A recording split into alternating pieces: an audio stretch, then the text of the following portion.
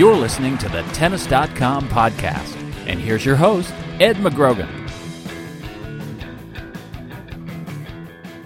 Hey guys, welcome to the Tennis.com podcast here. Another two-man show this week. I'm here with Tom Parada. I'm Ed McGrogan. Nice to join us here, and we're talking about, after a pretty interesting weekend of tennis, both on the ATP and WTA side. We'll start up in Toronto, where it was a weekend where all the big names kind of came back after Wimbledon, and all the big names showed up too. They all made the semifinals, but in the end, it was Andy Murray who was the best of the bunch there. And he's done this act before, Tom, where he's done it at the Masters level, but I guess the question is, does it continue on to the big time in a couple weeks in Queens? That's the only question for Andy Murray at this point. He's proven he can beat anyone. He just hasn't beaten the big names at the biggest tournaments. He's beaten Nadal in Australia, and he's beaten Nadal at the U.S. Open, but he's never gone and finished off a big tournament. That's what we're going to have to look for at the U.S. Open. I mean, the guy, he's an amazing player, and I love the way he played out there. He was very aggressive, but not overly aggressive. He was aggressive at the right time. His defense was still there. He served really well, which is sometimes a problem for him. Looked very confident, played smart. But it's tough to pick him to win the Open. He's certainly a strong contender, but it's a different stage, and that's the next level for him. But I mean, if the guy doesn't win a major someday, I mean, I'll be shocked. He's got tons of talent. Yeah, I mean, I remember. I think in Murray, if you're looking for positives as Murray fans, even in his loss to Nadal at Wimbledon, I thought he played actually pretty well in that match. I thought it was at least more of an aggressive mentality than he showed against Federer in Australia, and that definitely continued over to this week. He also did something well he didn't do in LA. I thought at least in the final, was serve well. He got, especially right at the end, he got some very key points against Federer to keep that match from going to a second set breaker. So he showed a lot. He showed improvement there, but the return has always been incredible, and I thought that was even better this week than I've seen before. And it was a very convincing argument for Murray going down the road, but like you said, it's the question remains. But I took the Wimbledon loss from a different angle. I saw it as kind of a downer if you were a Murray fan, because I thought he did play pretty well, and Nadal basically kicked his butt. I mean, it was close, but he was in control the whole time. He had a lot more than Murray on every shot. He even outserved him. It was, and at a big moment where, that was the match that he had to win, because then you play Berdych in the final, or Djokovic in the final, where, really that's Murray having a very good chance to win in that matchup. He didn't come up with a good enough performance. He's always good, Murray, but it wasn't big time, which is what he needed. It would certainly help Murray if he didn't have to, I think, run into Roger at the Open. He's had such trouble against him in the finals, but inevitably it's going to come down, I think, to that test again, where he's going to have to prove it again. He's not going to somehow. I don't think the gods are going to give him that clean draw to give him the door to knock down that first slam. A lot of guys playing well right now who are healthy, so you would think it's not going to be easy. But hard courts are his best surface to me. I mean, I really think that is a difference for him, and he's going to be I wouldn't want to play him at that tournament if I was one of the guys ranked above him. That's for sure. He's going to be very tough to beat. Yeah. I was just thinking about the other semifinalists. I think this was overall a really nice comeback from Federer, and but I actually wanted to mention just Djokovic for a minute. He had a kind of a cushy draw into the semis, and he looked stumbled at the beginning, but for a couple sets there, or for the second set and for most of the third, that was, speaking of someone who's kind of needed to play a little more aggressive like Murray, I thought that was an impressive sign from him as well. He's another player that's, you kind of might not know what you're going to get for a little bit, but I actually took a little bit from Djokovic in that match too against Federer. His stock is way down this year, but it's down a lot farther than it should be. To me, he still has a lot. He has a lot of game, and he's played pretty steady, and he's been in the latter stages of a lot of the big tournaments. But he does seem to hit this wall come the final weekend where he can't get past, and he doesn't look he just doesn't seem like a really dangerous player like he used to. When the first couple of years and when he came up and when he finally won the Australian Open, I thought, well, this guy's dangerous. He has a lot of stuff that he can hurt you with. And now I see him out there and he's very good, but he doesn't look like he can hurt anybody. Kind of and that's what he needs to find again is, I don't think there's a fear about him like there used to be. Yeah, the hangdog attitude doesn't seem to help either. No, it doesn't help. Yeah. But then, he had some of that before and he still was able to. Not just disappear kind of Right. in long stretches and everything, yeah. I guess we should mention Federer here. That's a long break. The old man Roger, 29. I thought he looked good. Yeah. And he moved well and volleyed pretty well at times, backhands, some shanks, normal stuff. But the serve was pretty good, and that's a big sign. If he's serving really well at the Open, tough to beat him. He should have won the Open last year. He was right there. He really, he had Del Potro. Del Potro, give him credit, came back. But I think he's going to be totally happy with this tournament. And I think it's better for him. He doesn't mind, I don't think, losing to Murray in Toronto because he still knows in the back of Murray's mind that he thinks, I haven't beaten him on the big stage, and Federer knows how to win on those. And if he gets a good warm-up and, plays a bunch of matches in Cincinnati and stays healthy, I think he goes into the Open feeling pretty good about himself. Yeah, I did think after the Berdych win and then the Djokovic win, there was kind of house money at that point, and especially that Berdych win. Berdych win was big. That was just, that's the match he lost to Berdych earlier to Beg. That was the kind of match he was losing for a little while now. 5-2 down, am I not mistaken? He's 5-2. had trouble on break points all year, and he got better at that this tournament. I think, the confidence is going to start to come up. He can play better than this. And if he does, he's going to be in good shape. Yeah. You expect anything out of just Cincinnati, just looking – it's kind of a strange tournament where it's, we've seen some odd results in the past to that one. It's the week after a long event like this, and any sort of prediction as to what these tournaments suffer because back to back. I think the players are beaten up, but I think what people don't think about is the players actually want it that way because otherwise they have to be here getting ready for the Open for longer. Right. So I don't really think that's going to change, and the tours and the Open would like it that way too. But I think you do get some funky results because of that. We'll see what happens. I would expect the Big Four to do pretty well at this tournament too, just because they're so far ahead of everybody else. Yeah.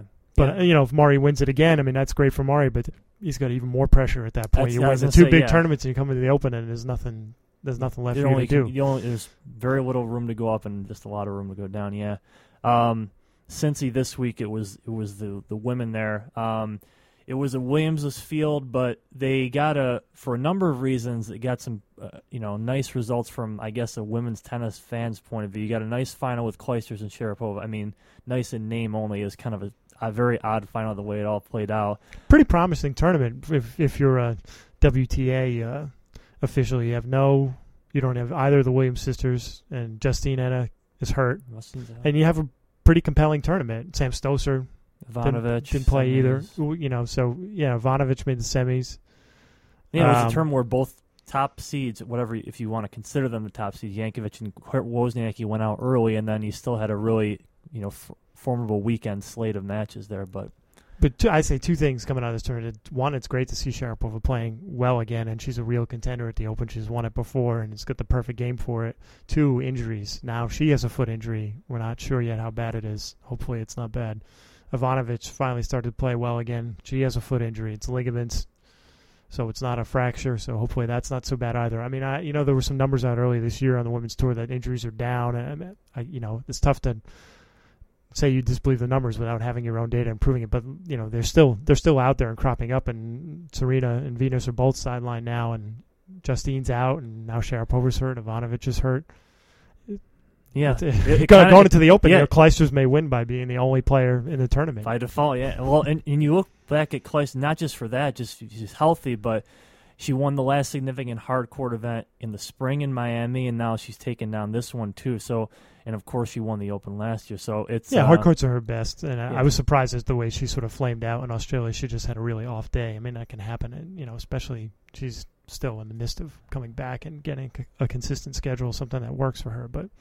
She can be tough to beat there just because she's so athletically gifted and so steady. Got it off both wings. That backhand is just spectacular, in my opinion. And some nice mental strength, too, in Ohio. She was 5'2" down, or I I think she was also 5-2 down against Sharapova. I think she made in the 5-2 or 3 in the final. I think 3, and she faced 3 match points too. The 3 match points. And there's rain delays and all weird stuff going on, and tough situation. Back, and takes the third set pretty handily there. Some of that's luck too. I mean, not to take credit away from her, but 3 match points, a player of Sharapova's caliber. I mean, it just, you got to feel you're pretty lucky to get out of that one. Yeah, Sharapova. That's I've been kind of a disbeliever on her. I've been harping on the serve and everything. She still has some yips when the pressure's on. So it's a miss, but I did like when they, when she's definitely reverted to the old motion where it's bringing the racket down and taking a long loopy swing and it's higher toss and everything, but it seems to have definitely paid off so far this summer. And well, she's more comfortable with that. I think the concern going back and why she changed it was that there was concern that maybe that motion was what helped cause the injury, and after the injury it was that it would exacerbate the injury. But now that she's healed, it seems that they've decided it's okay to go with this. She's clearly more comfortable with it, and that's a big plus.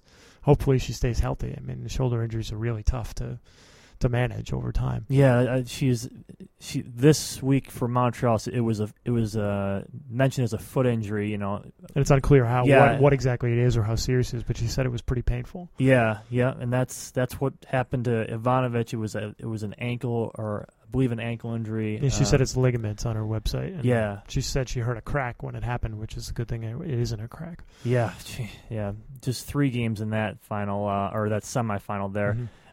It was a tricky week overall. If you're watching, I think on TV or in the arenas of these, we had a lot of there's a retired match. We had rain delays. There's TV, some TV issues as well. I know you were talking about that too. I found the TV to be endlessly frustrating. I'm very sorry to say, and I think there were a lot of fans who sent me notes over the weekend, especially, saying the same thing. It's a huge tournament going into the U.S. Open. It's part of the U.S. Open series. Yet things are either shown on tape delay, or you're not sure when they're on, or what channel they're on. Or wait, Little League Baseball is delayed, or there's pre-World Tournament NBA basketball that doesn't mean anything that's on them. And I understand maybe tennis's ratings aren't high enough to justify these things, but it's very frustrating, and you can't expect a lot of people to watch if a tournament is bouncing around all over the place. And you have matches that weren't even shown. Federer-Birch was not shown in the U.S. Well, it was, but not by design. It was not scheduled to be shown, but they cut into it because the previous women's match was so short. Yes, that's right. And I think they picked up a feed that wasn't their cameras because the angle was really high and awkward, and it didn't look as good. If it was one of those ad hoc type of deal, it probably was, not the kind of world broadcast feed we want. Yeah, that would be standard, yeah. But in credit to them that they actually did it. But the previous night, which was, the previous match, the Nadal match, was not on either.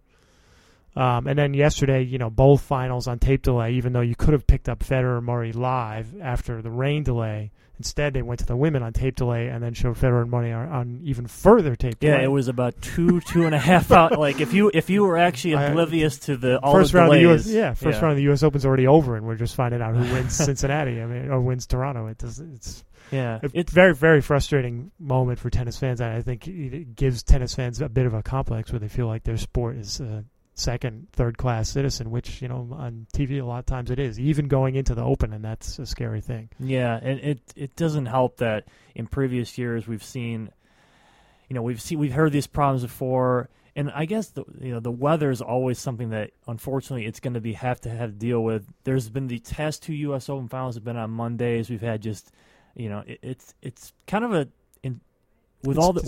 two in a row. 2 in a row, right. 2 Monday finals.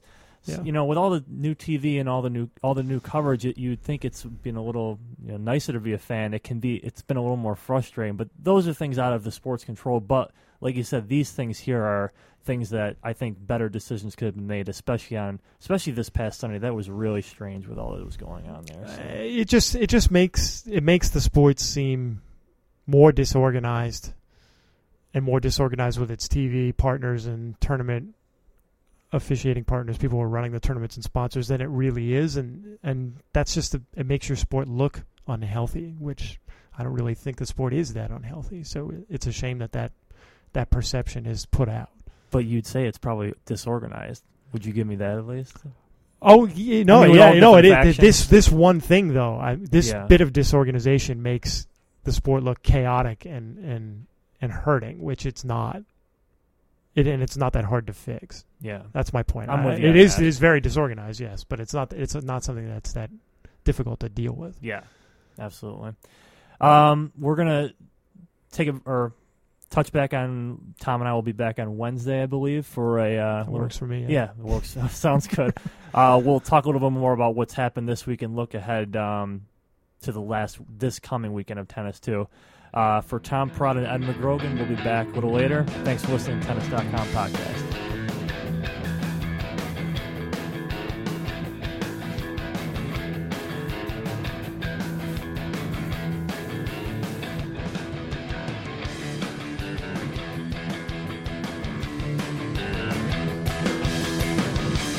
You've been enjoying Tennis.com's weekly podcast. Thanks for listening. For all the latest news and events, head over to Tennis.com.